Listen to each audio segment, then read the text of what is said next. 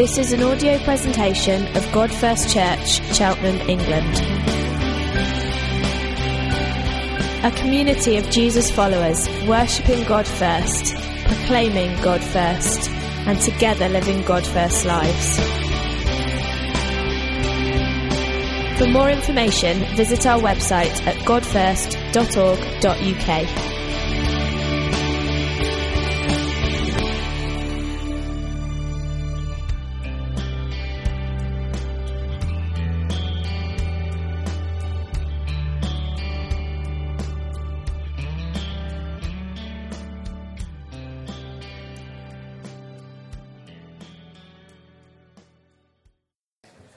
Great to see you. Let me just extend my welcome if you're a visitor. And I'm going on holiday. This is my kind of last sermon for 3 weeks. So I feel relieved, and you may do as well. Yeah, I think it's really a significant one. And in one sense, if I could have chosen when to place this, I would have put this right in the middle of September. Because I think what I want to talk about today is particularly significant. So this isn't an end-of-term, show a video, school teacher thing. This is absolutely critical about where we're about. And so we're in Nehemiah 5. Let me bring you up to speed with Nehemiah. Nehemiah is the former slave, cupbearer to the king, Artaxerxes, and he hears that Jerusalem's destroyed and its walls are broken down, its gates burned with fire. He weeps, prays, asks the king if he can go back and sort it out. And he's into this kind of 55-day blitz of Jerusalem to rebuild the walls. Amazingly, they'd been in ruins for 143 years, 55 days. He's working through it. And we saw last time I was up, before we had fun in the park and PJ, etc., that we talked about facing opposition. And he's faced massive opposition. And he's kind of envisioned and mobilized God's people to kind of press on through. But actually, as it seems like the journey's getting to an end, what we find is the wall goes a little bit out of focus, and the people's needs get really into focus. So that's where we are this morning. It's a long reading. So it's quite a long reading, but basically it's what's happened as a result of the oppression of Jerusalem by the Persians and their rulers. So let's read. It's quite a long reading, but let's go with it. Now, the men and their wives. Great to mention that. I think what's happened here as we read this chapter is the men have been building the walls, the women have been probably helping as well, and then the wives have come to a point as the man's come home from building the walls and says, look, this is critical. We're in a critical situation. The women are making a noise here, and that's great. Raised a great outcry against their fellow Jews. Some were saying, we and our sons and daughters are numerous, and in order for us to eat and stay alive, we must get grain. That sense of that they're numerous is that most of the people in the kind of first century and we're in the 4th century BC, lived in poverty. It wasn't like now. Most of the people lived in poverty. 80-90% of people would live in poverty, and 1 or 2 people would have money. And so they lived on this subsistence line, and if anything happened, it would push them over. So this is the bulk of the people. We are numerous. In order for us to eat and stay alive, we must get grain. Others are saying we've had to mortgage our fields and our vineyards and our home to get grain during the famine. And still others are saying we had to borrow money to pay the king's tax on our fields and vineyards. And then they say, although we're the same flesh and blood as our fellow Jews, and though our children are as good as theirs, yet we've had to subject our sons and daughters to slavery. Some of our daughters have been enslaved. You can read into that statement what you will. Some of our daughters have already been enslaved, but we are powerless because our fields and our vineyards have been sold or belong to others. Then Nehemiah writes, when I heard their outcry and these charges, I was very angry. I pondered them in my mind and then accused the nobles and officials. Interestingly, he doesn't just accuse them straight away. He has a thinks about it and then realizes, no, the nobles, the wealthy elite are to blame. I told them, you are charging your own people interest. So I called a large meeting to deal with them and said, as far as possible, we've bought back our fellow Jews who were sold to the Gentiles. Now you are selling your own people only for them to be sold back to us. They kept quiet because they could find nothing to say. So I continued, what you are doing is not right. Shouldn't you walk in fear of our God to avoid the reproach of our Gentile enemies? And I and my brothers and my men are also lending the people money and grain. But let us stop charging interest. Give back to them immediately their fields, their vineyards, their olive groves and houses, and also the interest you're charging on them, 1% of the money of the grain, the new wine and oil. Why? It's a brilliant response. We will give it back, they said. And we will not demand anything more from them. We will do as you say. Then I summoned the priests and made the nobles and officials take an oath to do what they promised. I also shook out the folds of my robes and said, in this way God may shake out of their house and possessions anyone who does not keep their promise. And so may such a person be shaken out and emptied. At this, the whole assembly said, Amen, which means they agree, and praised the Lord, and the people did as they promised. Brilliant. Moreover, from the 20th year of King Artaxerxes, when I was appointed to be their governor in the land of Judah, until the 32nd year, 12 years, neither I nor my brothers ate the food allotted to the governor. But the earlier governors, those preceding me, had placed a heavy burden on the people and took 40 shekels of silver from them in addition to food and wine. Their assistants also lorded it over the people, but out of reverence to God or fear of God, I did not act like that. Instead, I devoted myself to the work on this wall. All my men were assembled there for the work, and we did not acquire any land. And then it finishes, furthermore, 150 Jews and officials ate at my table as those who came to us from surrounding nations. Each day 1 ox, 6 choice sheep, and some poultry were prepared for me, and every 10 days an abundant supply of wine of all kinds. Sounds quite a good party. In spite of all this, I never demanded the food allotted to the governor because the demands were heavy on these people. And then he finishes, remember me with favor, my Lord, my God, for all I've done for these people. Father, we just pray as we look at this economic crisis, this meltdown in the society in Jerusalem in 445 BC. Lord, the parallels with our society are shockingly stark. The nature of our hearts is still the same. But Lord, I thank you that your word changed these guys and there was a repentance and transformation, and they said, we're going to do it differently. Thank you for the way that Nehemiah led so strongly into this, opening up his home. And I pray, Lord, that you'd teach us to have compassion for the poor as a result of this morning. Amen. Okay, so I remember in 2008, at the heart of the banking crisis, the then leader of the opposition, David Cameron, I'm not going to make political points, by the way, so if you feel I'm making a political point, I'm not. I'm trying to be as neutral as possible. If you get me on another day and another place, I'm very happy to make political points, but this is not what I'm trying to do here. There's a banking crisis, and the then leader of the opposition, David Cameron, gave a speech in which he used the phrase, broken Britain.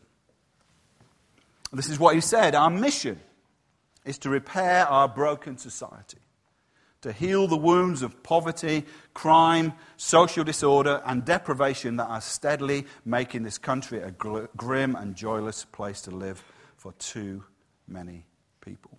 And there's a massive flurry of comments about all this idea of broken Britain, and particularly the Sun newspaper carried on lots of articles about broken Britain, talking about crime and the banking system and all sorts of stuff, the whole range of it. And actually, there was in 2011, it became a bit of a crescendo because there were, if you remember, there were riots in London and in other towns, and this cartoon emerged. And it's this sense of actually right from the very top of society to the very bottom that our society is broken. And wherever you stand in society, it's easy to point the finger and say, well, you know what your problem is, or you know what your problem is. But the problem is all of us. The problem goes right to the heart of it, to the heart of all of us. But interestingly, I found these statistics quite sobering. In 2014, I've got slightly different statistics up there, but in 2014, the richest 5% owned 40% of the nation's wealth, or the richest 20% owned 60%. So 5% own 40, the next 15% own 20. Yeah, do the maths, don't worry. Okay, and so it's interesting. And then what happens is the poorest 20% own 0.6% of the nation's wealth. So that means in Cheltenham, 1 in 5 people are in the richest 5%. You walk down the street, that every 5th person you meet in Cheltenham is in that richest percentile that owns 40% of the nation's wealth. We've got the 4th highest concentration of multimillionaires of any population anywhere in the country. 41 multimillionaires out of 120,000 people. But yeah, in Cheltenham, 1 in 5, like everywhere else, are as poor as anywhere else, as poor as the 20%. So we've got one of the steepest social gradients in the country.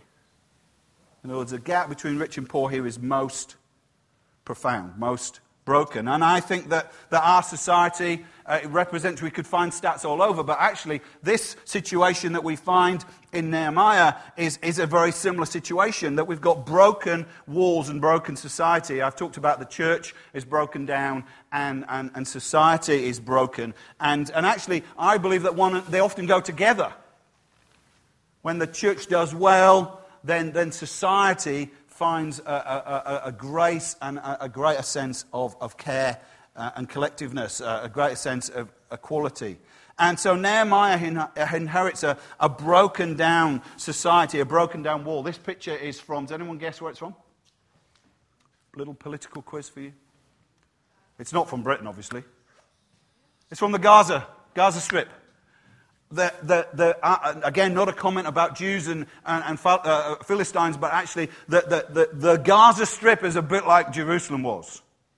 If you saw a program on Wednesday about the kids of Gaza, shocking program, and you know the city's bombed, it's ruined. In this sense, Jerusalem's bombed, ruined, it's war, and the people are scratching a living and trying to rebuild their society.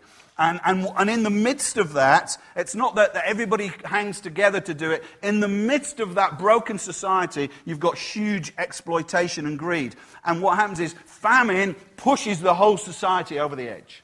So we've got this tottering society with rich and poor and exploitation around, and famine pushes the whole population over the edge. And they say we are numerous, and in order for us to eat and stay alive, we must get grain.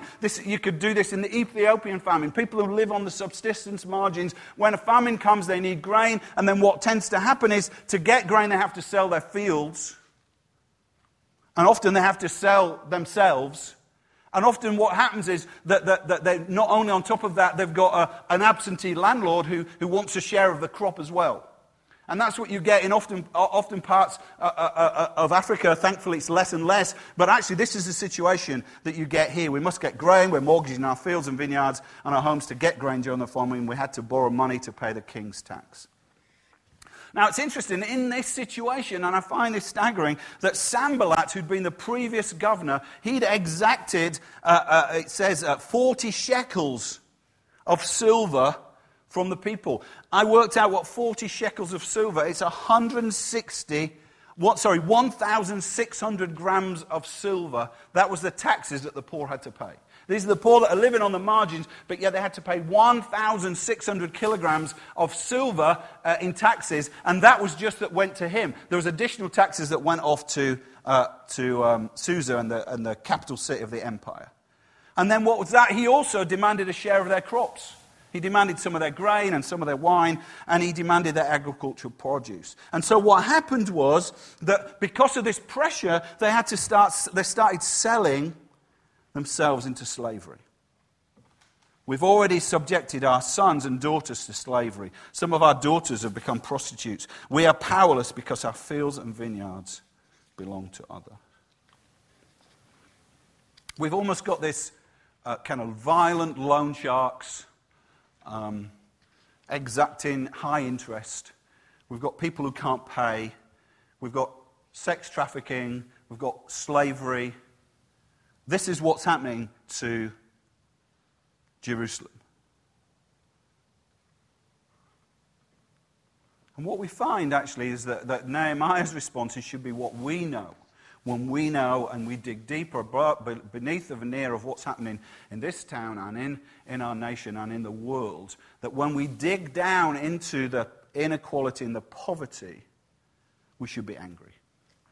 You think about Nehemiah, at first glance, though, that he would be quite indifferent. At first glance, he's the sort of task-orientated kind of guy. He's the one who's going to get the job done, work hard. We're here to build the walls. We're here to build the teams. We're here to achieve the goals. You think that actually his aim is just to build the walls. It's almost like, he's a bit like the Egyptian pharaohs who wanted to build monuments to themselves. And you could say, that's what he wants to do. He wants to build the walls because actually he cares about himself and his reputation. But actually, I think that when he hears about the poverty, or when they come and complain to him, you get the reason why he's building the walls.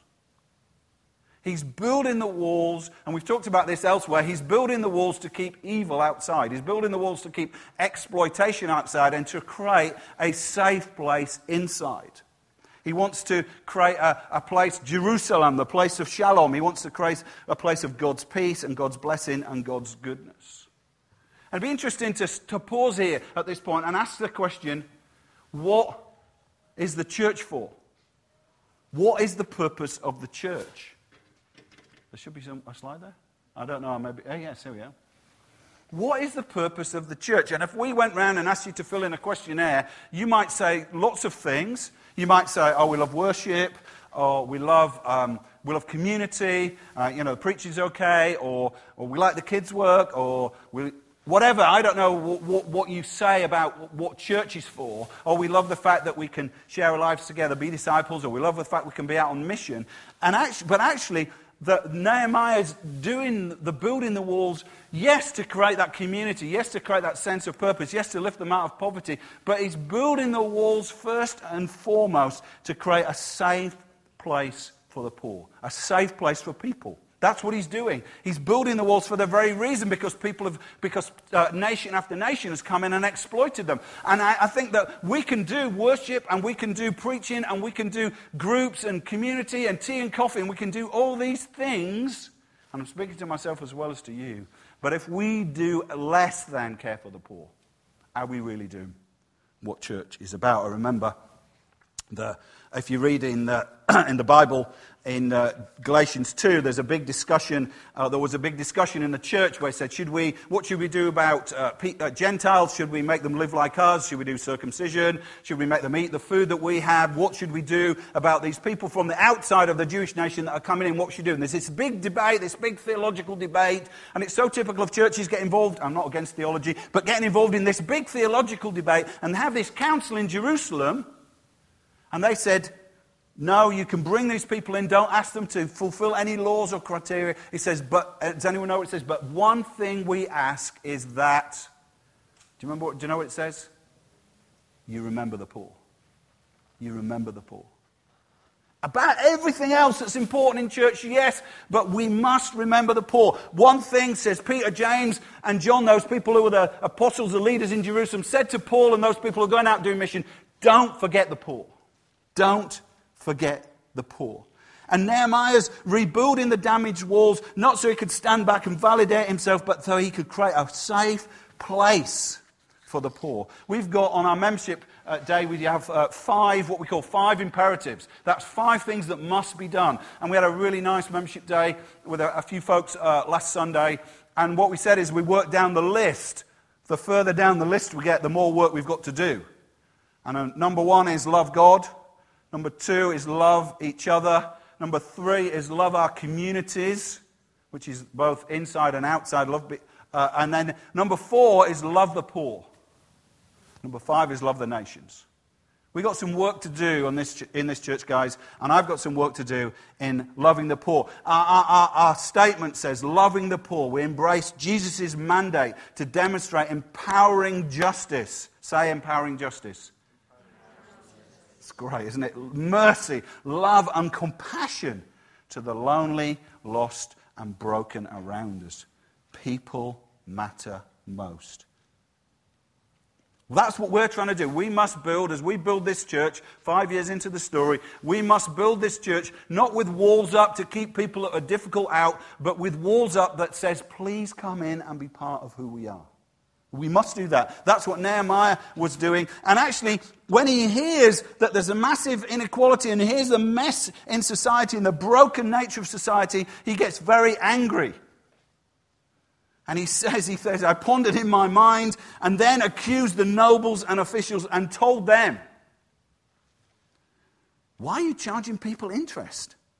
What you're doing is not right. You should walk in the fear of our God. Why does he use that phrase, the fear of our God? Because actually he wants to resonate what's been put in their Bible already. What's been put in Genesis, Exodus, Leviticus, Numbers about the poor. And one of the phrases in Leviticus, which is a book that Moses wrote, is, if your countryman becomes poor, help him.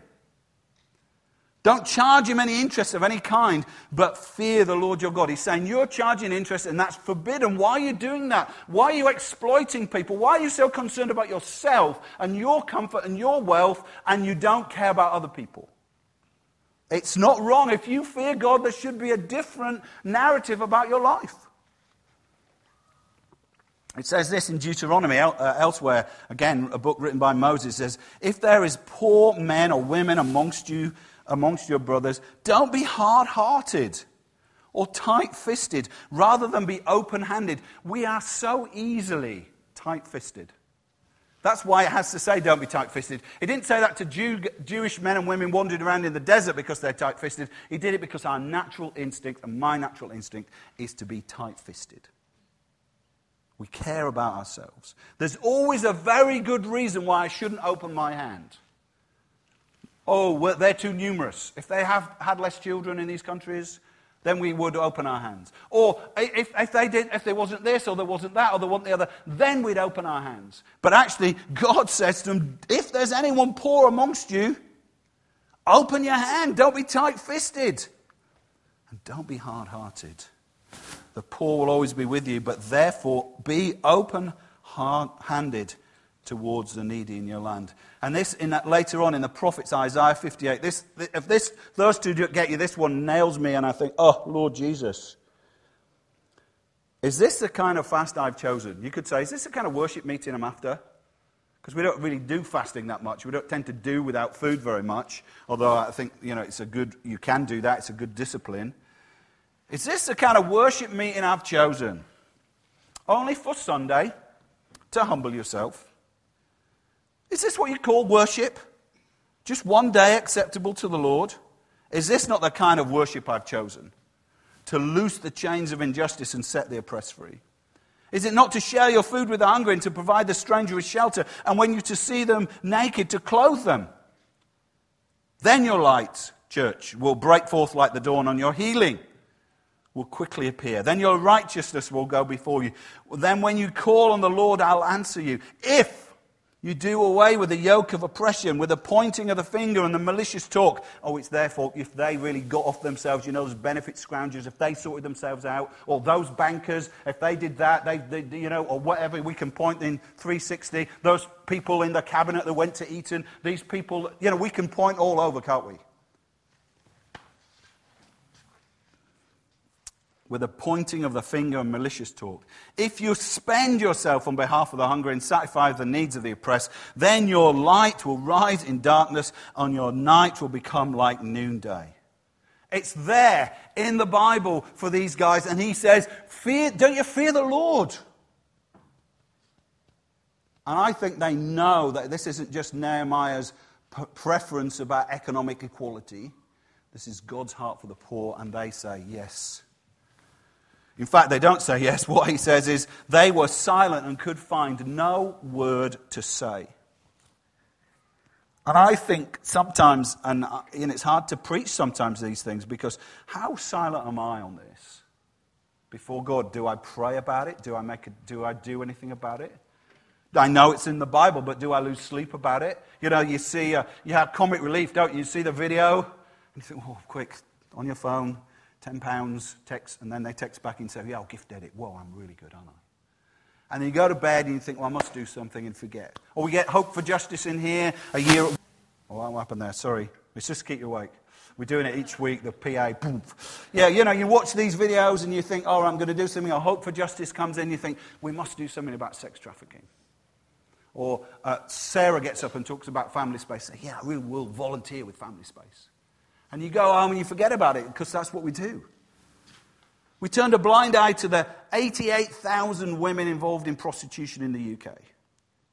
70% are under the control of traffickers. We wear our cheap Primark clothes, or not so cheap clothes, but wherever you get them from, they're probably still made, probably in sweatshops, not always, but we're unconcerned. Do we really care that 1 in 6 children in the world, an estimated 1.5 million people kids between 5 and 18 are engaged in child labour? Dangerous machinery, labouring in semi-slaves behind sweatshops, hidden from view in plantations. I don't lose sleep about this. Even in our nation, these are the stats. Here's a picture, I'm not saying where it's from, but you might recognise it.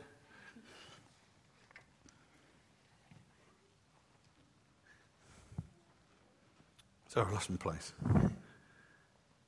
Okay, here we are. If you're poor, if you're born poor, you are more likely, much more likely to underachieve at school. If you're born poor, you're more likely to have a child before the age of 16. If you're born poor, you're more likely to be involved in substance addiction. If you're born poor, you're more likely to hate your life and kill yourself. If you're born poor, you're more likely to go to prison. If you're born poor, you're more likely to have chronic disease. And if you're born poor, you're likely to live 8 years less than somebody who's not. Now, you can do all your political analysis you want and say, well, if they were more sensible about this or that or whatever. But we just need to put that away and say the fact is, if you're born poor, you start with a much harder chance to make it in life. And I know that 1 or 2 can, but the truth is the statistics are crushing. 6 million adults and children in our country live like this. And when the Holy Spirit asks me, I've just got nothing to say. I've got nothing to say. I can talk about a few good stories or a few good moments in my life where I've helped the poor, but most of the time, I've got nothing to say. I'm really much more bothered about my own ease, my own comfort, my own possessions, than I am about the poor. And sometimes after a long silence where I know I've got nothing to say, where I've been inactive for too long, all I can say is, sorry, Lord. I'm sorry.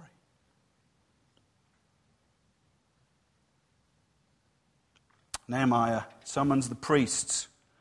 I'm not a priest, but that puts me in the crosshairs and you as well, because we're all priests. And the nobles, if you're wealthy, and you are economically wealthy in this world and possibly even in this nation. The officials took an oath to do what they promised. They said, we're going to pay it back, we'll sort it all out. I was going to, and I thought best of it, I was going to get a flip chart up here. And I was going to put, I promise to care for the poor. And I was going to get you to come up and sign your names. And I thought, I don't want to do that. But actually, that's what God wants us to do. He says to those nobles, come here. Come and sign your name. Come and sign your name in heaven and say, I will do what I've promised. I will live differently in light of the poor. Sometimes we need to make a solemn promise to God to move from good intentions to actions. I don't believe anyone in this church doesn't care about the poor. The problem is we don't think about it and we don't know what to do. We got a little group together. Oh no, let me just do that. I'm nearly... yes. Okay, let me just give you a few other things. In fact, it does matter what we think about the poor. Let's bring it into the New Testament. Jesus said that the litmus test of our reality, of our trust in Jesus, is how we handle the poor. Here's this really scary passage from Matthew 25. I'm going to read it all. When the Son of Man comes in his glory, that's at the end, when he's going to judge it all, he'll sit on his throne in heavenly glory, and all the nations will be gathered from him, and he will separate the people one from another as a shepherd separates the sheep from his goats. He'll put their sheep on his right and the goats on his left. And the king will say to those on his right, come, you are blessed by my Father, take your inheritance, the kingdom prepared for you since creation. For I was hungry, and you gave me something to eat. I was thirsty, and you gave me something to drink. I was a stranger, and you invited me in. I needed clothes, and you clothed me. I was sick, and you looked after me. I was in prison, and you came to visit me. Then the righteous will say, Lord, when did we see you hungry and feed you, or thirsty and give you something to drink? When did we see you as a stranger and invite you in, or needing clothes and clothed you? When were you sick or in prison and we went to visit you? The king replied, I tell you the truth. I tell you the truth. Whoever you did for the least of these brothers, you do for me. Now, I remember going to Vic's school, and they were doing a little work on this. As Vic's an RE teacher, she's on break at the moment, although it's not a break having Jonah, I'm sure. But they were doing some work on the sheep and the goats. And one of the things that you can do with the sheep and the goats is say, well, actually, if you just do good deeds, you'll get to heaven. And that's one side of the argument. But one thing that we can do from our church tradition is say, oh, no, we don't get to heaven based on good deeds. We'll get to heaven based on trusting in Jesus. But actually, Jesus is saying, if you are righteous, he says to the righteous on his right, if you are righteous, these things characterize us. This is the litmus test. When you put the litmus paper in, what colour does it come out? Are we bitter about the poor, or are we soft to the poor? What are we like? And actually, we can argue it away, but our actions with regard to the poor do matter. That Jesus does take note. Jesus' brother James writes this, what good is it? God first church.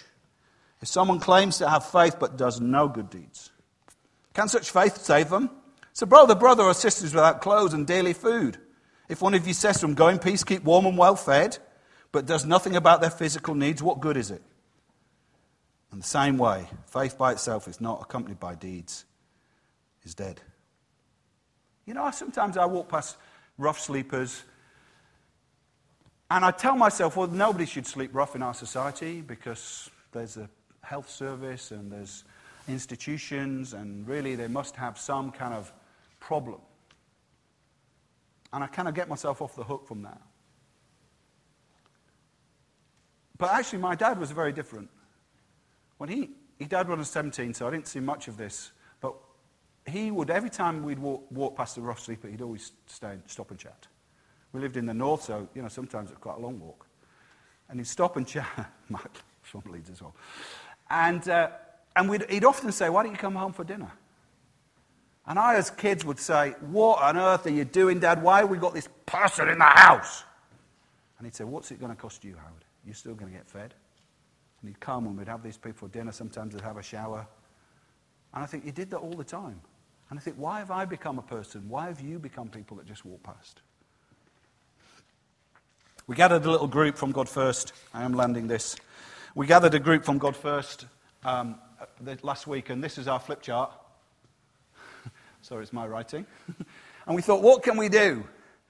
What can we do? These are all the things we talked about. What experience have people got, and where could we help, and whatever. And these are the areas. I'm not going to read them all. Go to the next slides out. These are the areas that we said, look, this is where the need is. Actually, I will read them. Pregnancy crisis, mums and tots, kids club, youth, family space, sexual health, eating disorders, mental health, self-harming, substance abuse, single mums, debt counselling, sex trafficking, street passage, food banks, DIY garden helps, Christmas parcels, refugees, asylums, homeless, addictions, elderly lunches. Wasn't hard to come up with that list. The question is, how many of them are we actually touching at all as a church? Sorry? Family Space does all of those. Yeah, you're not allowed to advertise your particular organisation. I'll do that for you in a moment. So what we decided is, well, where can we help? Because, you know, we all feel at this point, I want to help. We might be saying, well, do I want to be inconvenienced? And Donnie Griggs, who was over from the States at the conference 2 weeks ago, said, if you want to walk like Jesus, it's going to inconvenience you. It's going to inconvenience you. Well, I've only set aside a Wednesday a month to be involved in out. You know, it's going to inconvenience us. But these are, we thought, well, where we could help. So Hope for Justice. Hope for Justice are a charity. We've tried to chase these charities down to find out specifically what we could do. And I've been singly unsuccessful. But we're going to come back to these. But Hope for Justice, we had a speaker from Hope for Justice here about a year and a half ago. They are a charity that works with sex-trafficked women and human trafficking and slavery. I know that some of you signed up that time to give a standing order, and I hope that's still going. Some of you people tried to get involved in praying. I'm going to ask Hope for Justice again. I'm sure some people in this church would want to be involved in that. Food Bank. Mike Neal went down to Elim Food Bank and did a bit of research for us. Food Bank is at Elim. Basically, they need people who are going to say, would they give some time, perhaps once a week, to pop down to the local supermarket, and when they're throwing out a load of food, to just drive it up to the food bank. Is that right, Michael? Not throwing out. Sorry. Collected. Sorry, thank you. Bulk connected. We're not giving past sell-by-date food to people. But when they've got food, the supermarkets give that. And also they need people who are going to be willing to collect food from churches and do all that. And then Family Space, Sarah's organisation that does all these wonderful things. It's right here. If you want to help the poor, volunteer. If you want to speak to Sarah and say, look, I'd like to move from good intentions to actions, you can speak to Sarah. Or even CAP. I rang the guy from CAP. CAP is Christians Against Poverty. They do debt counselling and money courses. I rang the guy. At the moment, the CAP centre is run by C3, is it? Or 3C? C3, that's right, I always get the wrong word. C3, so Ali Bates, who leads that church, the guy that leads it is called Andrew Brown. And what they need is people who are going to be friendly. Will you be friendly to people who are in debt? So you don't have to be a debt counselling expert. You just go around with Andy, I'm not quite sure what he calls himself. Andy, go around with Andy, and as he works through with a person who's in crushing debt, you just sit and be friendly, and then what you say is, oh, can I put back? Maybe I bring some food, pass around, or just visit them, or just help them. And what you do is you just befriend them. And you know what? Lives get changed. From debt counselling, but also from befriending. So those are some of the 4 that we're saying, right, we're going to come back to that. And I would love you, I didn't do it here, but I'd love you in your heart to sign this piece of paper, and then when we say, look, there's something we want you to do, I want you to say, yeah, I signed up to be inconvenienced and care for the poor. Let me just land this down then with one thing. Like every good leader, though, Nehemiah doesn't just talk about it, he does something. He says, when I was appointed governor in the land of Judah, neither me or my brothers ate the food allotted to the governor. He's not taking a share of the crops. He's not taking a share of the wine for his own table. Because the people are starving, he takes responsibility. 150 Jews and officials ate at my table at my expense. Now, Nehemiah opens his home up to 200 Jews and foreigners every day. Every day. Now, he's probably got a big house, and he's probably got a few cooks. But he makes it clear, he didn't do it out of the state pot, he does it out of his own pocket. And he says, if you read the text, he did it for 12 years. 12 years. I don't know, work out, 200 people times 7, maybe he had a day off on the Sabbath, I don't know. 200, let's say it's times 6, 200 people times 6, times 52 times 12. Somebody could do it for me, but let's not. But it's a lot of food, a lot of people. I reckon it cost him millions of pounds. One of the things that you can all do right now is say, I'm going to open my home to people. I'm going to open my home to people. I think over the years, Nehemiah and I have had lots of people around our house. But Jesus tells you the kind of people that you should be good at inviting, because we're all good at inviting one category, but this is a category that we're not so good at inviting. Actually, who has been to our house for dinner? If you've been to our house for dinner, if you haven't, we'd love to invite you sometime soon. Give you a coffee, maybe invite you for dinner. Naomi's going, oh no. We're on holiday for 2 weeks, so everyone will have forgot my sermon now, to be all right. But we'd love to invite you around for dinner because we want to do that. But Jesus says, who are the sort of people we want to invite for dinner? He says, when you have a dinner, don't invite your friends. Oh, Jesus, what? Or your brothers and sisters, your family, your relatives, or your rich neighbours. It's obviously in Cheltenham. If you do, they might invite you back and you'll already get repaid. When you invite a banquet or have a party or a dinner party, invite the poor, the crippled, the lame, the blind, and you'll be blessed. Gav's identifying himself there. And Ines, yes, we must have you round. Although you cannot repay you, they will be paid at the resurrection of the righteous. One of the things that we can do that's so easy is that we can open up our homes. If you want to say, I want to have a heart of compassion for people that maybe are poor, we can open up our homes. But actually, I think one of the poverties, and I really finish with this, one of the poverties in our society is that people are lonely.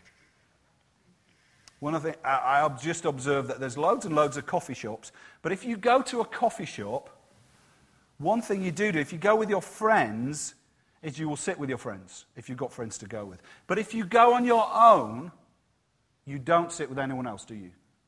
What you want to do is you want to sit on the sofa on your own. Imagine if you were imagine Mark's in a coffee shop and I came, well, I suppose it'd be okay, we could talk about football and golf, but imagine, football, no, let's not, just golf. Okay, let's say I'm on a coffee shop and I've got the sofa. Imagine some randomer comes and plonks himself next to you. That is against all social conventions, isn't it?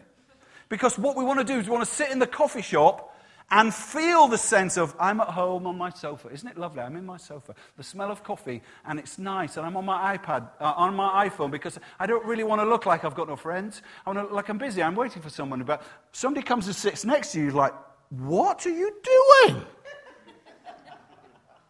Because we've made it that we want to be in community, but we're scared to cross the line. So we go to coffee shops and ignore each other together. That's what we do. And so I would say that actually we need to cross the line and say, actually, not necessarily going to sit next to somebody and talk to them, but that would be fun. Try that for a while. But to think, no, we want to break that. Come and be in my home. Come, let's share life together. Come, let's be community together. Let's go out with Cap and befriend someone. Maybe you could invite them back. I remember I picked up a guy, because I'd followed my dad. I picked up a guy who was hitchhiking, who was basically a rough sleep. I gave him a ride. He tells me his terrible story. I let him stay in my house. Actually, it was two of them. I let him two of them stay in my house, sleep over in my house before I was married. And one of them stole a load of stuff. Took my bike, TV, computer. But the other one stayed. And actually, over a period of time, while I was in Bath, became a Christian. Was it worth it? Was it worth getting exploited so he'd get saved? In fact, if they'd both stolen stuff, did I do the right thing? Now, I'm not saying be stupid, invite all kind of people into your house, but what I'm saying is, actually, sometimes we're just a little bit too safe. Where does this all come from? We'll land this down. We're going to break bread in a moment. Where does all this come from? Where does this compassion from the poor come from? It doesn't come from Karl Marx. Say that again for all of you nervous blue voters. It doesn't come from Karl Marx. It doesn't. It doesn't come from, some kind of political edge. It doesn't come from subversive thing about we want to have some French Revolution where everybody's got a nice house, we pull them into the town square and guillotine them. It doesn't come from that.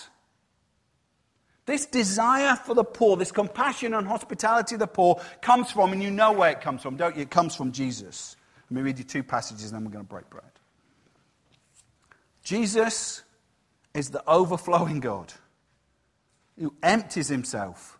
It's not grasping and charging interest and exploiting people. He empties himself. He pours out himself on the cross for you and I. Paul writes, for you know the grace of God. That's God's riches given to you when you don't deserve it, when you're poor in your sin and in your rebellion. You know the grace of God, our Lord Jesus Christ. Though he was rich, he's the richest of kings. He doesn't use that kingship to exploit you, to put a heavy jackboot foot on you. No, he says he became, though he's rich, for your sakes he became poor, a bit like Nehemiah pours himself out, but so much more so, that you through his poverty might become rich. If we're going to help people to become rich, if we're going to help people to be changed, and I'm not talking about financially rich, but rich in relationships, rich in knowledge of God, then it's going to cost us. It's going to cost me. Because it cost Jesus to bring you near. And then last verse. Jesus says to us, come into my family. Come and eat at my table. Paul writes, remember that at that time, or one time, you were separated from Christ. Sitting on your own, excluded, without hope, without God in the world. But now in Christ, you who are far away have been brought near by the blood of Christ. Consequently, you're no longer homeless, but members of God's family. We're going to break bread now. We'll just pray and then we'll do that. So, I want us, as we break bread, to understand how far we've come from. You don't come here to Jesus' table because you were born in the right place. You were born with the right amount of economic lift behind you. You don't come here because you've lived a nice, neat life and you've never really done anything that would be considered foolish or stupid. But we all come in our spiritual poverty, in our sin, some even in our economic poverty. We all come to him empty-handed, to the open-handed God. So when Vic goes through, we're going to take and eat his life. We're going to drink his blood, this wine that represents his life poured out for us. But as we do, we're not just going to say, isn't it lovely that we've been brought to the king's table? We're going to say, as it says in that parable, therefore go into the highways and byways and implore others to come in. Lord, we feel silent in the midst of this. When the question is asked, we've got nothing to say. We admit that we've been far too comfortable with ourselves. But I pray, Lord, that you'd put this right in the heartbeat of who we are. That 6 months, 12 months from now, we'd look around and lots of us are bending down, getting our hands dirty, serving the poor, just because that's what you would do.